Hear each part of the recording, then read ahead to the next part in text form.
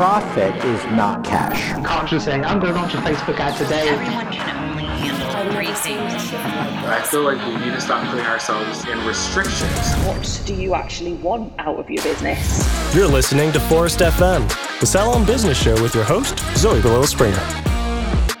For your industry, by your industry.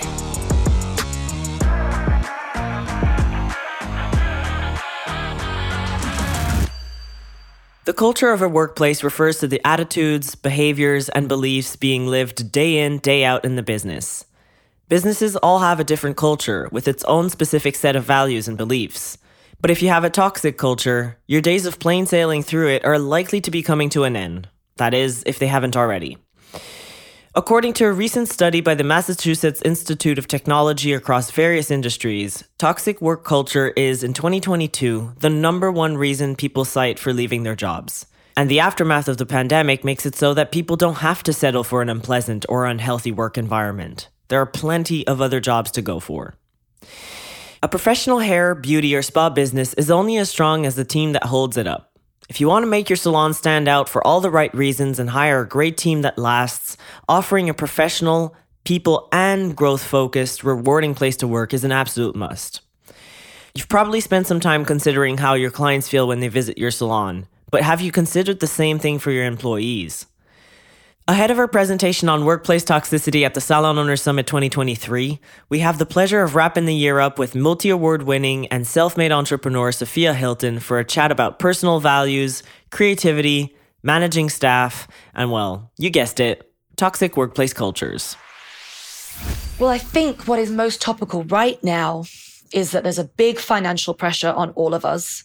Like, how is that affecting us right now? And I think as we move into next year, I think things are going to get tougher.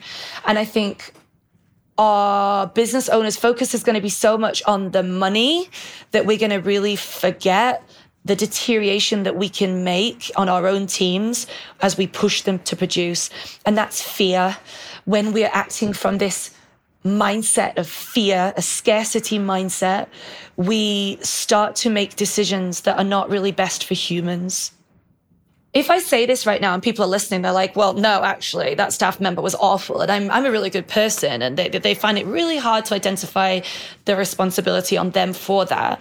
But I would say there's some things that you might be doing that you wouldn't even class as toxic.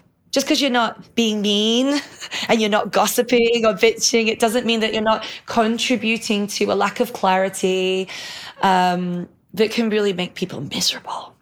To touch on intergenerational management, this idea that young people are lazy, they don't want to work, you can't get them as good as they used to be, it's just deteriorating the relationship. You need to learn about what makes these young people tick. Sophia Hilton owns various businesses spanning across services, products, business development, education, mentoring, and social media. She launched the Not Another brand in 2016, which completely disrupted the beauty industry, and it all started with Not Another Salon, which is now known worldwide for being the fastest growing salon on Instagram in the UK. Their high shine, professional, vivid colors, and unique techniques went viral. Press, influencers, and London's trendsetters couldn't get enough, which eventually led Sophia to create and launch Not Another Academy. The Academy is and has been fully booked and teaching worldwide since its launch. Amongst other things, she's now also launching a business course, a podcast, and business ventures aside, the Queen of Color is dedicated to continuing to grow her businesses while using her voice and platform for good. She's a mother of one, and along her husband, is actively educating other women and families that gender has nothing to do with career success, family dynamics, and the relationship between the two. She's become known for challenging the status quo, addressing hard-hitting subjects around mental health, family dynamics, and internet trolling. Without further ado, welcome to Forest FM, Sophia. Today feels like a full circle moment. I happened to look back through our emails for your bio, and I realized that myself and my co-host at the time, had been chatting to your team already back in 2019. So listen, I'm just really, really grateful for your time today. I'm super excited to meet you in person at the Salon Owners Summit in January. Thanks so much for joining me. Yeah, and a long time coming, Zoe.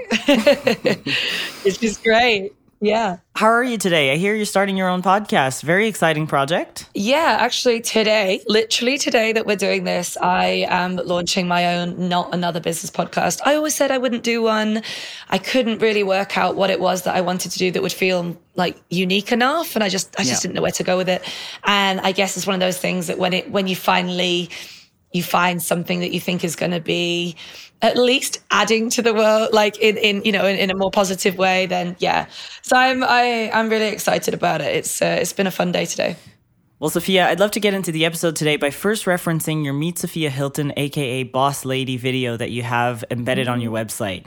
In that video, I'm not sure if you remember what you say in it, but I listened to it yesterday as a refresher, and you say something along the lines of, you're not saving lives, you're not Mother Teresa, but that you are helping lives. And today you're not only helping clients smile that bit wider, walk that bit stronger, and sleep that bit better, if I may quote you, but you're also doing that for staff and industry professionals who take your courses. So where did this value of helping others come from, and have you always been driven by that?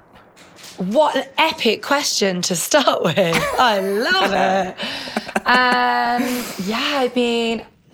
I don't know where it's been from school time. I can't really recognize it then, but probably being from about 16, I started getting interested in like charity, work and helping people and stuff like that.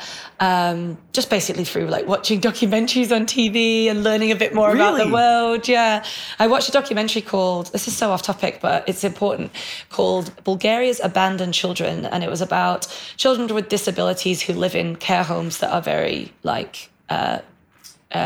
not looked after, basically.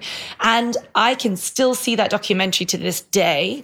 It pulled at my heart so much that I think everything I did, especially I do quite a lot in the charity sector as well, everything that I'd done from then was because of this one documentary. But if you talk more about the salon and my education, I would say that's just through like just a general bringing meaning to my own pain.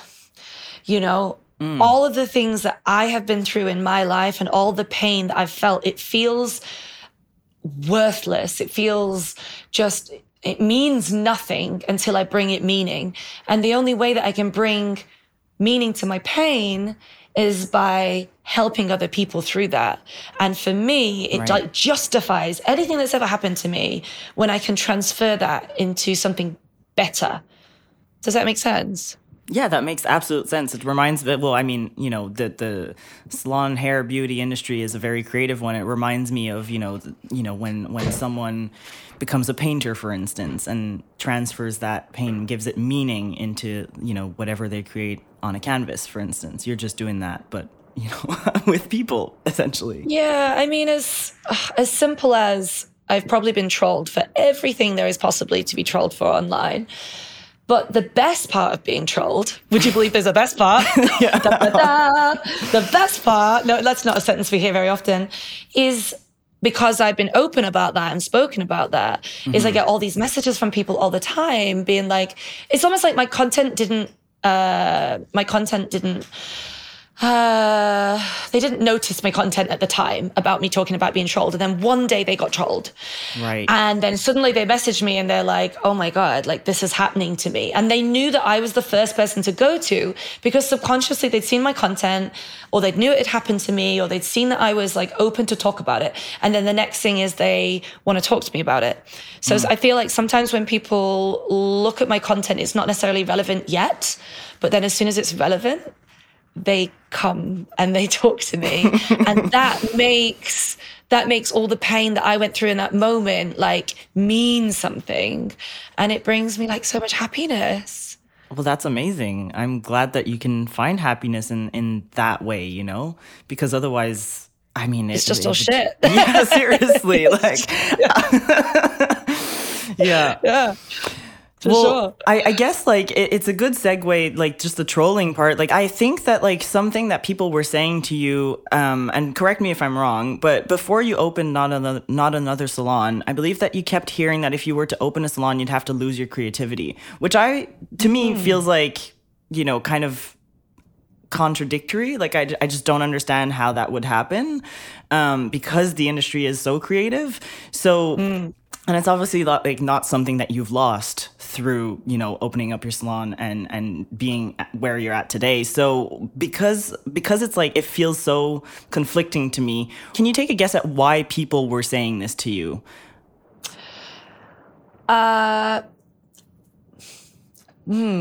Great question. I think I was saying it to me. Really? I felt that. Yeah, I think I felt that as well, actually, when I really think about it. I was assistant manager at my old salon for 3 weeks and I gave the job back. I was like, I don't want to do this. It sucks. And my boss was like, oh, these hairbrushes are covered in hair. And I was like, wow, this is so dull. Like, I don't want nothing to do with this. Put me on a photo shoot. And then, yeah, I guess in some ways when you take on the salon, it is true. You do lose your creativity because you want to be out there doing more hands-on stuff, but you're stuck in the office and you're in paperwork and you're doing the math and you are pulled away from a lot of the hands-on stuff. Right. However, what I would say is I'm a little bit less of an artist, but I am more of a creative. Yeah. So I'm not like hands-on painting as much as my team, but creativity in marketing is the most fun thing in the world. Even creating a leaflet when we are doing a promotion or a marketing campaign or how I design the inside of the salon or the client journey and experience. Absolute creativity, absolute expression. So I would probably retract it and say, you can lose a bit of the artist inside you if you're not hands-on anymore. Right. Which makes sense. Yeah, but the creativity, if you're a creative person, is going to come out whether you like it or not. That is there. And a naturally creative person is going to avoid the stuff they don't want to do, and they're going to keep wanting to do the stuff they want to do. So I feel so creative. Yeah, I really do. That's amazing. And I mean, I'm sure that the podcast, even just creating the podcast, for instance, is, another outlet in which you can explore more of that creativity in a different kind of medium. Yeah, but I think because I'm the ambassador of quite a few brands now. My face is on everything. And I have to shoot for them like a couple of times a year. And shooting is not a big part of my career anymore. Right. It's something... This sounds really terrible, but something I do that is part of my contract, but not something I would be wanting to do at the weekend just for fun, right? Right, yeah. But when I get on set, because not a lot of people don't know, but I'm a good stylist. I know how to move hair and I know how to, feel hair, not just color. When I'm doing that in that moment, I'm like, oh, I miss this. I miss just working with my hands. I miss just, being the artist. But look, we can't actually do it all. In fact, when we do try to do it all, it makes us miserable.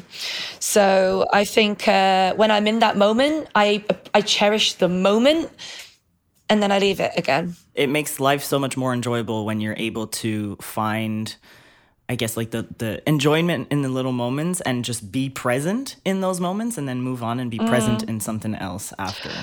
Yeah, I think it's very, we often want to make something more. We go, oh, I like this, so I need more of it. Yeah. But it's okay to say, I like this in that quantity that it is in my year. Yeah. And I will just cherish it where it is. Exactly. In fact, when we put more of it, it makes us miserable. Have you ever done that? You're like, oh, I love this thing. And then you do so much of the thing and it's just not fun anymore. Oh, yeah. I've done that many, many times, unfortunately.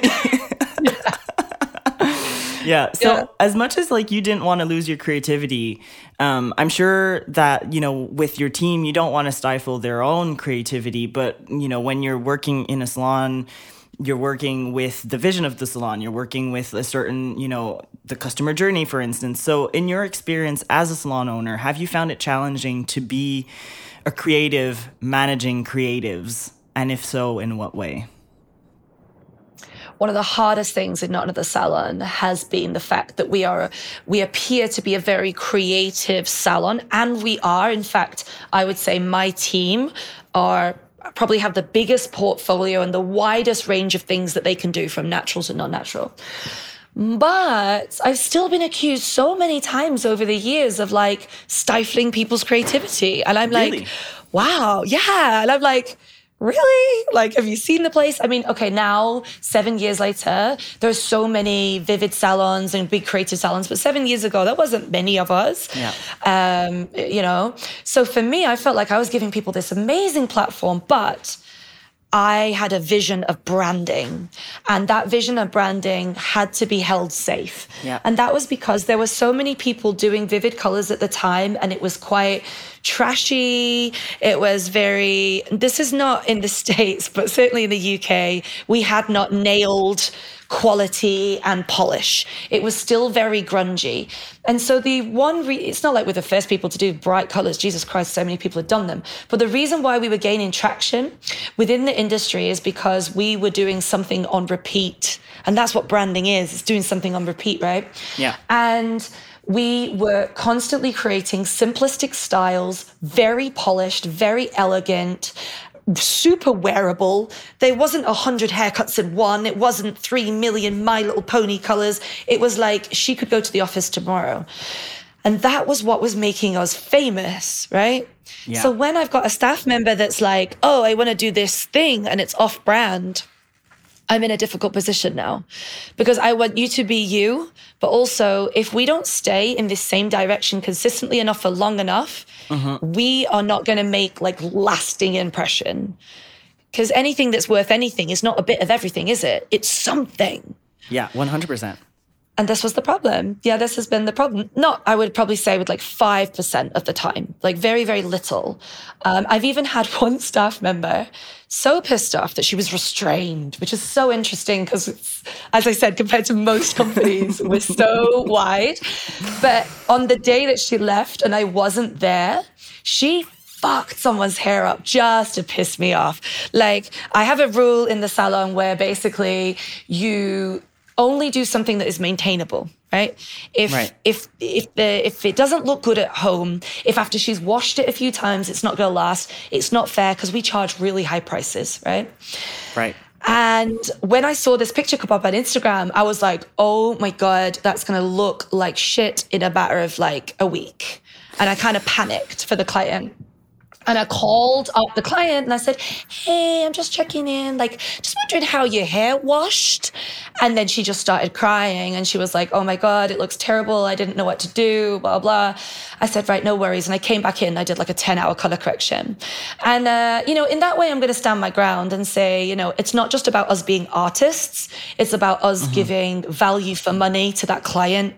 And a lot of that is ego when you want to just do something mad for Instagram when actually someone's paying you £300, it better look good in a month. Yeah. Yeah, 100%. So these are the battles I've had. Well, in that sense, like, have you ever felt like allowing your staff to have their creativity like blossom in the way that they would like it to blossom? Has that like ever resulted in you feeling like the vision for your salon, like the branding of your salon and yourself as an owner were being kind of let down? What a fantastic question. You are excellent. Oh, you're so good. I would say that a lot of the reasons why I may have restrained people from doing different things in the early days was an anxiousness, a self-consciousness, a worry about what the industry might think of me, how that might reflect on me. And that parents do that with their kids, don't they? Like, oh, you need to look smart because the other mums will see me.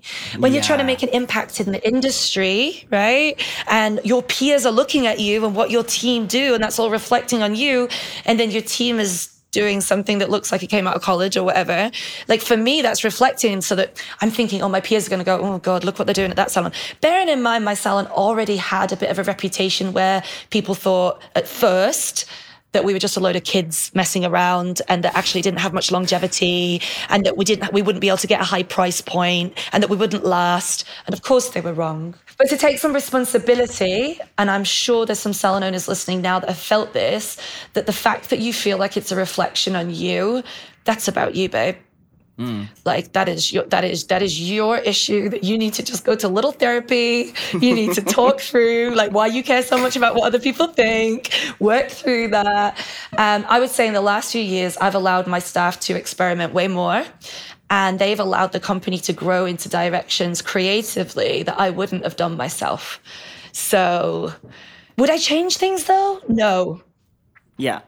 I would still have done it this way around. I still would have stayed tight in one direction for a good 4 years and then start to veer off in different directions once you've got your foundation. Does that make sense? Yeah, that makes absolute sense. So like what did you find was key to letting go, I guess, a little bit more? Like overcoming that that fear of, the peers looking at, what you're doing and having that be like a reflection of you directly necessarily? Wow. You really get me. Just a lot of self-work, I think. 2 things. 1, I made the mark that I wanted to make. So then I had the freedom to move. Once I'd gained the respect, and I think coming in, because I came into the industry from a Vivid perspective, and just to clarify, I do Vivids, but I wouldn't class myself as a Vivid artist. They're part of my, Vivids is part of my portfolio, is not what I'm all about. Right. But we made our mark in that area. And once we've made that mark in that area, and I've proved that it could be a high price point, that we could do good quality, all of those things. And that actually in 7 years in this country, the whole industry changed. There's so much Vivid work going on in the country. Once I proved myself, I felt like I could just take the foot off the pedal a bit and be like, you know what, Sophia, you can't over control anymore. Just let it be. Do you still find it a challenge? I'm trying to be really honest. Yeah. No, not too much, no. That's good. Yeah. No, I don't. It's rare that something walks out the salon and I'm like, that's a bit disgusting. And then usually what will happen is a staff member will come into the office and they'll be like, Sophia, just to let you know, like, she really wanted that. I know. And I'm like, it's okay. Let it go. Yeah. But I wouldn't change the way I've done it, but I've learned a lot on the way. Right.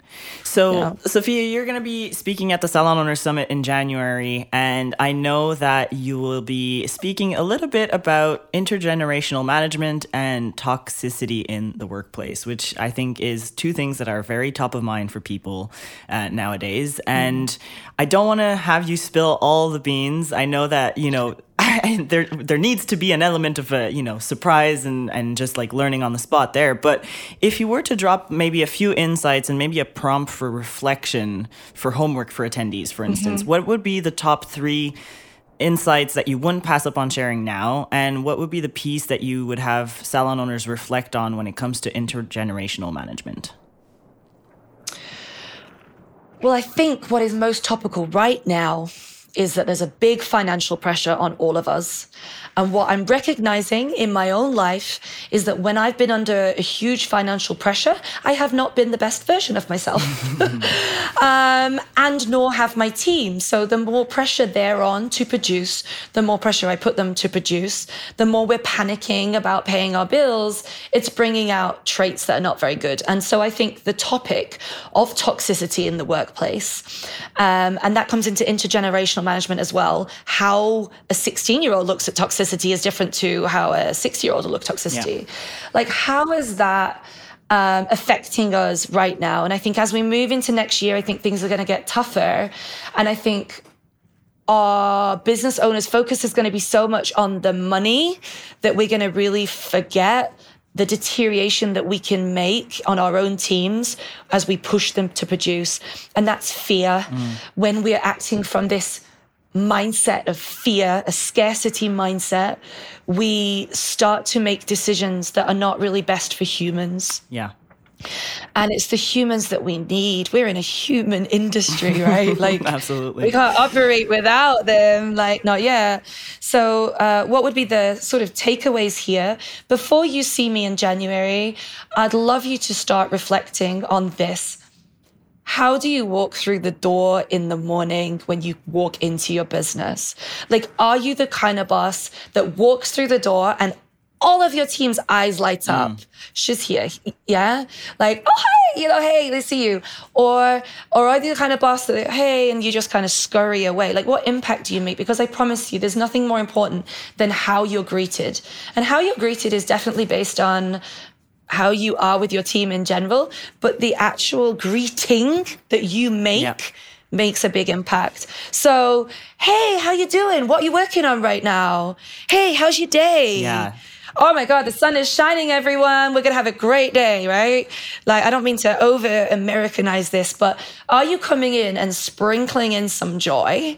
Or are you walking in and sprinkling in the, oh, who didn't do the washing up? You know? Or, hey, can I talk to you later? So they have to wait 3 hours wondering what you're about to say. Poor thing.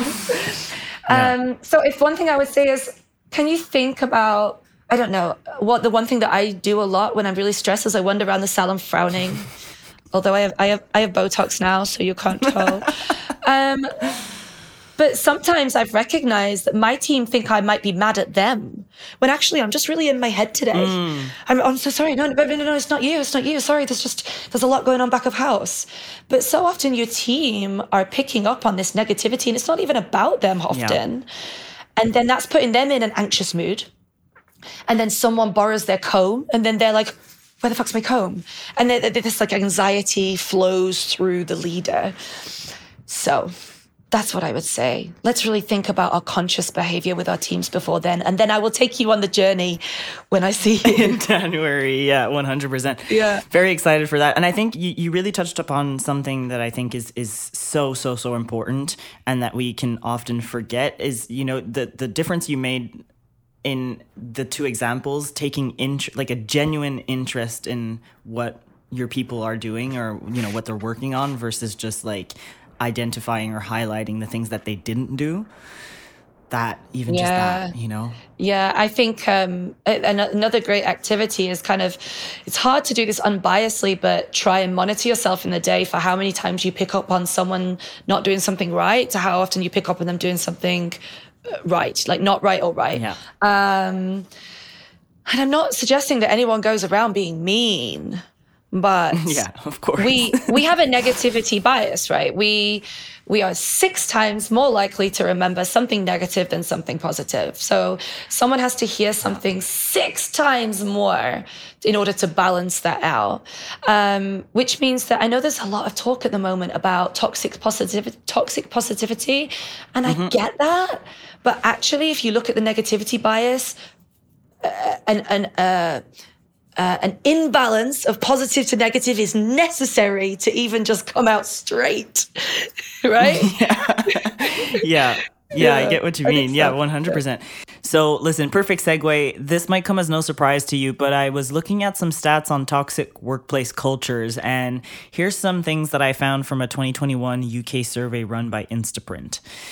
7 out of 10 Brits shared that they've worked in a toxic environment at some stage of their career. 56% said that they were likely to quit their job if they felt like workplace culture wasn't up to scratch. Wow. And that was especially true for workers identifying as women, with almost 10% more than people identifying as men. Yeah. What comes to mind when you hear that? Like, obviously, salons and spas can easily become a gossipy environment, which actually, according to the results of that same survey, scores pretty high in the key red flags of toxic environments. Yeah. I mean, ultimately, there's a very powerful statement, which is by someone very, very special that says, oh God, it's going to go from my head now.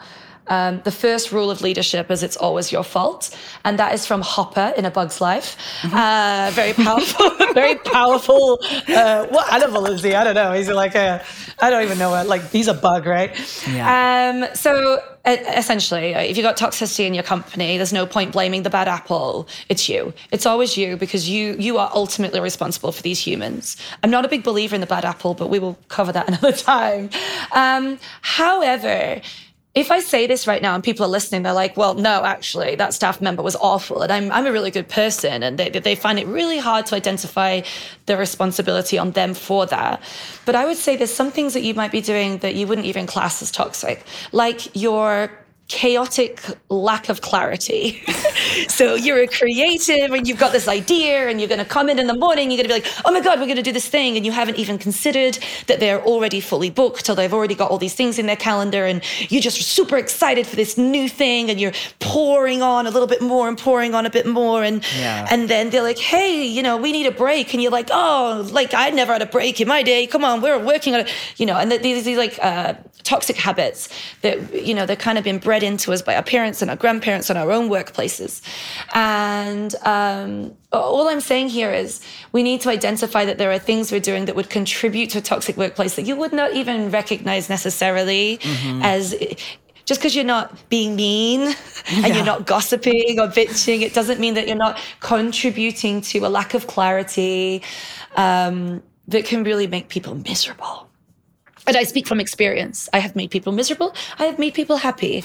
I have been a hero in some people's stories. I have been a villain in others. What is important is we reflect, we learn, we move on, and we try to become a better version of ourselves next time. Right. And when I listen to my salon owner friends, when they do nothing but bitch about everyone that ever left without any responsibility to the fact that they might be the common denominator, then they're always going to be bitching and moaning about the same thing. Yeah.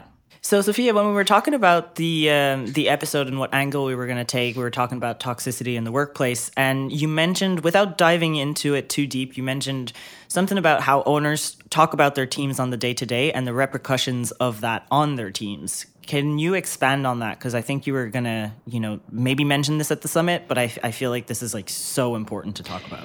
Yeah, so the amount of times that I will bump into a business owner, and I won't just say salon, I'll say business owner, and I'll say, oh, how's life? You know, how's the team? They're like, yeah, they're all shit. Yeah, they're lazy. You just can't get good people anymore. Like, it's the same chat.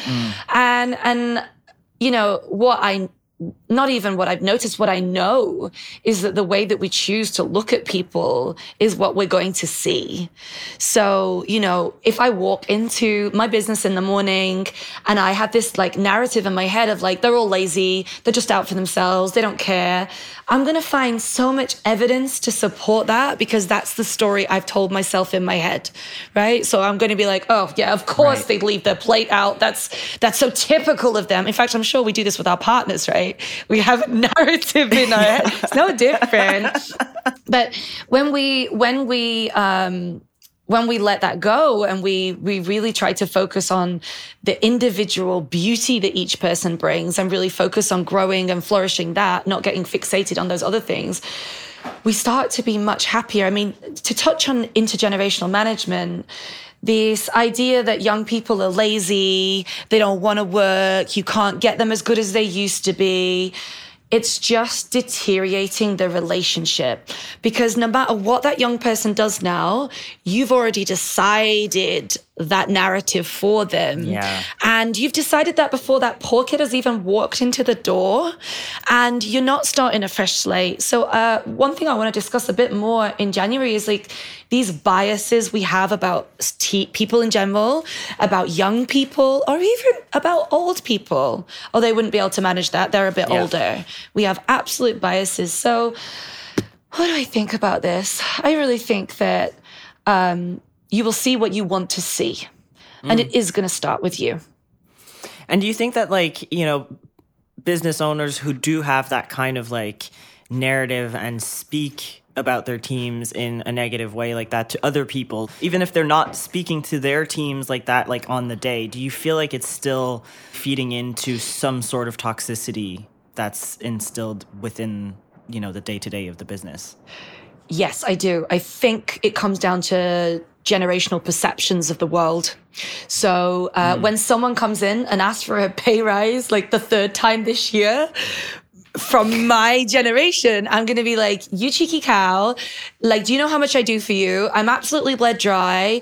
And I'm triggered. I'm insulted, you know, where from the perception of a new generation moving up, they're just asking. You can say no. Like, you know, that they're just not scared to speak about what they want.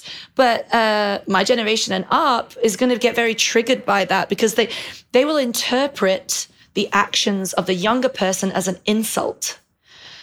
And it's not insulting so often. But we're comparing the workplace to how it was when we were younger. you're like, oh my God, you want to sit down while you do the washing up. Well, in my day, we used to do it with a toothbrush, and that the comparison is the thief of all joy. And we have to not compare our lives. We have to not do that at all. So how does one get out of that negative cycle? Because it is a negative cycle at the end of the day. So like, it seems obvious to me that like the first step would be awareness, to be aware of like that the fact that you're doing that. But where do you go from there? You need to learn about what makes these young people tick, and you need to not take enjoyment from telling stories to your colleagues, your peers, about the silly things that young people do or believe or think. Because you're not getting into their minds. At the end of the day, you're getting older and they're getting younger. And when I say they're getting younger, of course, they're not getting younger. But they come in at 16 again and again and again. And then every year I'm 35 and 36 and 36. I'm getting older. So the gap is getting wider. Right. So I now have to take time. This is so weird because I don't think I'm old.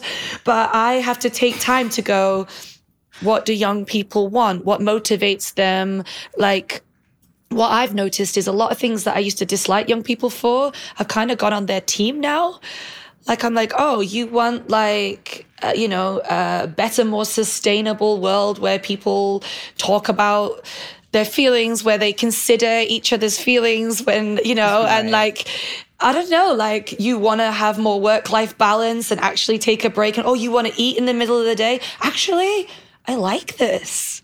I could, I've been resisting all of this for so long. And I'm like, maybe I'm not right. Maybe you don't know how to go about getting what you want out of this world. Maybe you're not creating the world yet. You're struggling making the dream, but you've got a dream. Yeah. They have a dream and they are going to make that dream happen.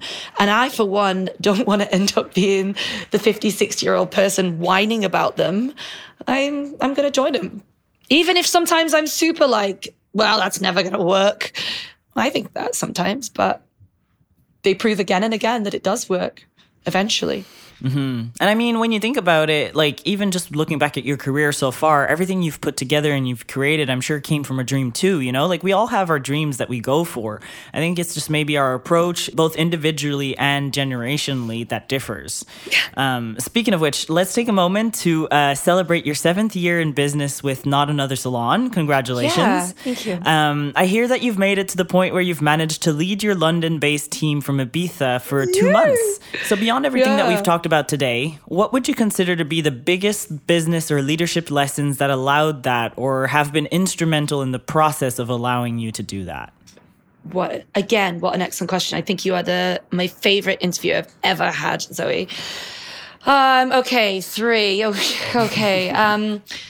So the first thing I think is making sure that you have a manager that really has your back. And I'm talking about when there's maybe a little bit of gossip going on in the staff room or whatever, and that manager walks in, are they going to turn a blind eye? Are they going to agree? Are they going to say, oh, I know, but you know what she's like, it'll be okay? Or are they going to say, hey, you know what, maybe in here isn't the right place for this conversation. If you're struggling, come in the office, let's have a conversation, let's work this out. So I think the big thing I've noticed, and as I was very clear with this manager I have now, is that I am not going to notice a toxicity festering because I'm not on the ground as much as you, but you will, and you can help that root level by not allowing that to happen. And I don't mean being strong about it.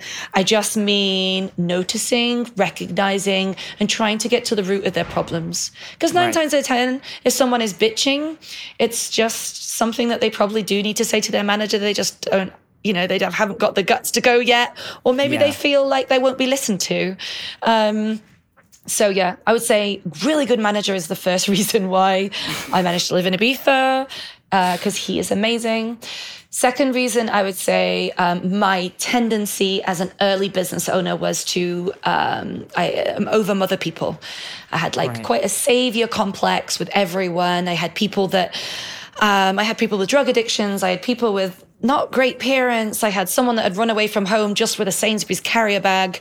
I had I used to call them my misfits, a real variety of people that kind of didn't really fit the mold. And with that, they had a lot of things that needed looking after. And I felt that was my responsibility.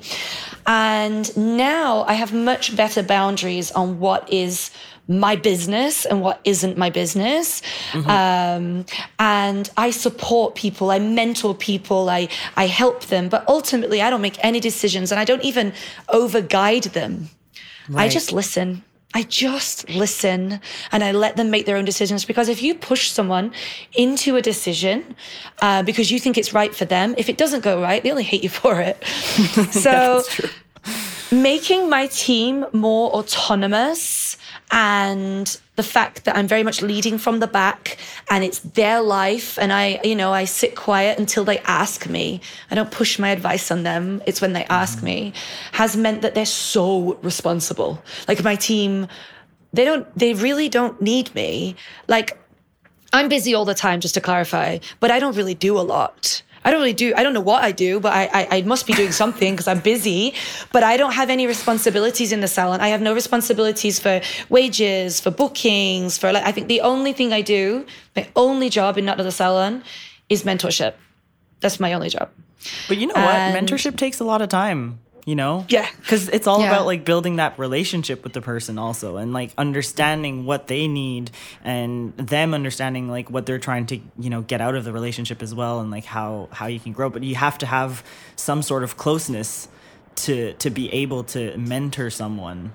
Yeah, I was just saying this to someone the other day in exactly the same position, where they're like, oh, I want to come off the floor. I want to, maybe like not do as many days, but, we need the money or whatever. And I'm like, you're a business owner now. Like your job is not to do the job. Your job is to help them do the job. That is what you signed up for. Yeah. But people feel more comfortable doing the job because that's what they've always known. Yeah. Doing the boss stuff is scary. It's new. But doing a set of highlights, that feels comfy. So we have to stop doing the job and help people do their jobs. And do you feel like there was anything else that facilitated living abroad and leading your team remotely? Anything that I guess felt instrumental to your success in that way? Or were those the two main things? Well, I mean, the funny thing is that a few years ago, I went on a 2-week holiday. And when I came back, I said to my manager, okay, go on, what's gone wrong? Like similar thing. I presumed already, we were talking about earlier. I presumed things must have gone wrong. But I was right. And she got this list out and she started to read it. And when she was halfway through the list, I said, can you stop? I need to have a walk. I went for a walk. I cried at how much was on the list that had just screwed up. And then I came back and I said, okay, I'm ready for the second half of the list. And I'd only been away for 2 weeks. This time I go away for 2 months. I walk back and it's like I'd never left. And honestly, I think a lot of that is about structure and systems and manuals and making a load of creative people actually have some solid things to work to. And that's this is what I teach now in business. In fact, I know we're going to cover it, but the business course that I'm doing next year, a lot of it is about organization. And I hate organization. And apparently you're only supposed to teach things you love. And I'm about to stand on stage and at least a third of it is going to be about how to organize yourself. I'm literally teaching something I hate, which is what you're not supposed to do. But if the ADHD, dyslexic, chaotic, forgetful, clumsy, artistic, wild person that I am, can create a business structure that means I don't really do anything except mentoring people, then it's possible. Yeah. I am proof. It is possible. And that's why I want to teach people. That's what I want to help people with. That's amazing. Well, you kind of... You created the perfect segue, because the next question that I had was essentially about your education. And obviously, for anyone wanting to attend any of your live education next year, you're going on tour. You're going to be at the Salon Owner Summit on January 8th and 9th. But then you're going on tour with your own education. So would you mind sharing, what cities you'll be in, what dates, I guess a bit of an insight as to what you're going to be talking about? Yeah, so it's called Not Another Business Course, obviously, but the subtitle is Leadership for a New Life. So how do I lead in a better way that actually enriches my life and gives me a happier life? So less stress from people, less stress from time. My idea behind this is I don't think it's going to be like any other business course, obviously, I'm called Not Another. I want an immersive experience. I want the lighting is going to be designed by a lighting designer. I want smoke machines. I want emotion. I want videos that are going to make you cry. I want activities that are going to make you laugh. I want you to feel. I want you to leave with a workbook that's like full of things and ideas of what you're going to do and what you're going to change. And I really want it to make lasting change. In fact, I'm actually going to do an accountability webinar a few months later to make sure that people have put in place what we've discussed. But be prepared. I'm very intense. You might know this. And if I don't make at least half the people cry, I'll be so disappointed, because in order to make change, we have to evoke emotion. We have to really feel it. And I think this is going to be really, really something. So yeah, I'm actually going to be in Ireland like 2 weeks or a week after the event with Forrest. So that'll be in January. Then I go to Scotland in February and then London in March. So I'm sure all the links will be below. Yeah. And if you absolutely can't come in person, which is what I prefer you to do, because there'll be at least 100 people per event, you can buy this online. And I will make sure it's as interactive as possible online, that you'll still get that value. So I've been working on this for realistically 4 years, and like properly for about 18 months. So this is my life's work. This is everything. This is all my pain being transferred into joy. And here it is for your delight. Yeah. Well, I'm really excited to see how that goes.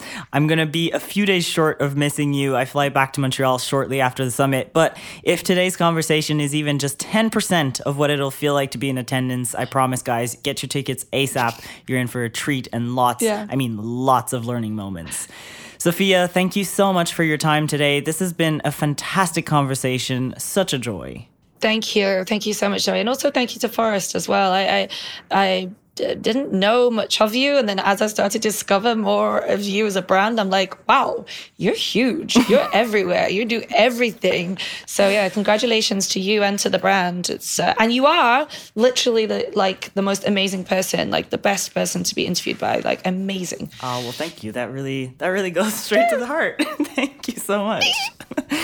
It's been an absolute pleasure. I'll have all the links in the show notes, of course, for anyone wanting to attend any of the events.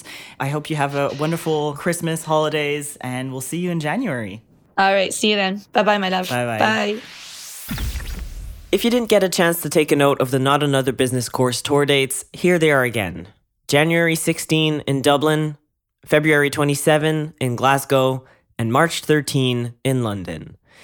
And just ahead of that, Sophia will be on stage not once, but twice at the Salon Owners Summit 2023, tackling workplace toxicity, branding, and MOT. For those with secured tickets, we'll see you on January 8th and 9th of 2023 at the Dublin Royal Convention Centre. Be sure to check out the jam-packed agenda for the 2 days, which is now available on our website at salonownersummit.com/the-agenda.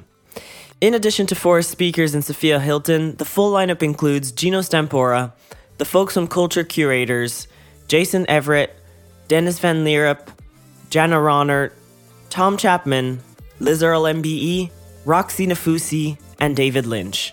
Born with the salon owner in mind, the Salon Owners Summit, Forrest's flagship event, has been designed to give you the tools to tackle the year ahead while also having the most fun you can have at a business education conference. As for the current season of this podcast, this is the last episode to be aired before the new year, but season 6 isn't over just yet. The remaining end-of-year celebratory episodes will be coming your way in January, so stay tuned, and thanks for listening to Forest FM. If you've enjoyed this episode and you'd like to help support the podcast, please share it with others, post about it on social media, or leave a rating and review on Apple Podcasts. As always, you can head over to forest.com/FM to catch all the latest from the show and check out the links and resources mentioned throughout the episode. And if you've got any feedback, be sure to let us know. Send us an email at forestfm@forest.com.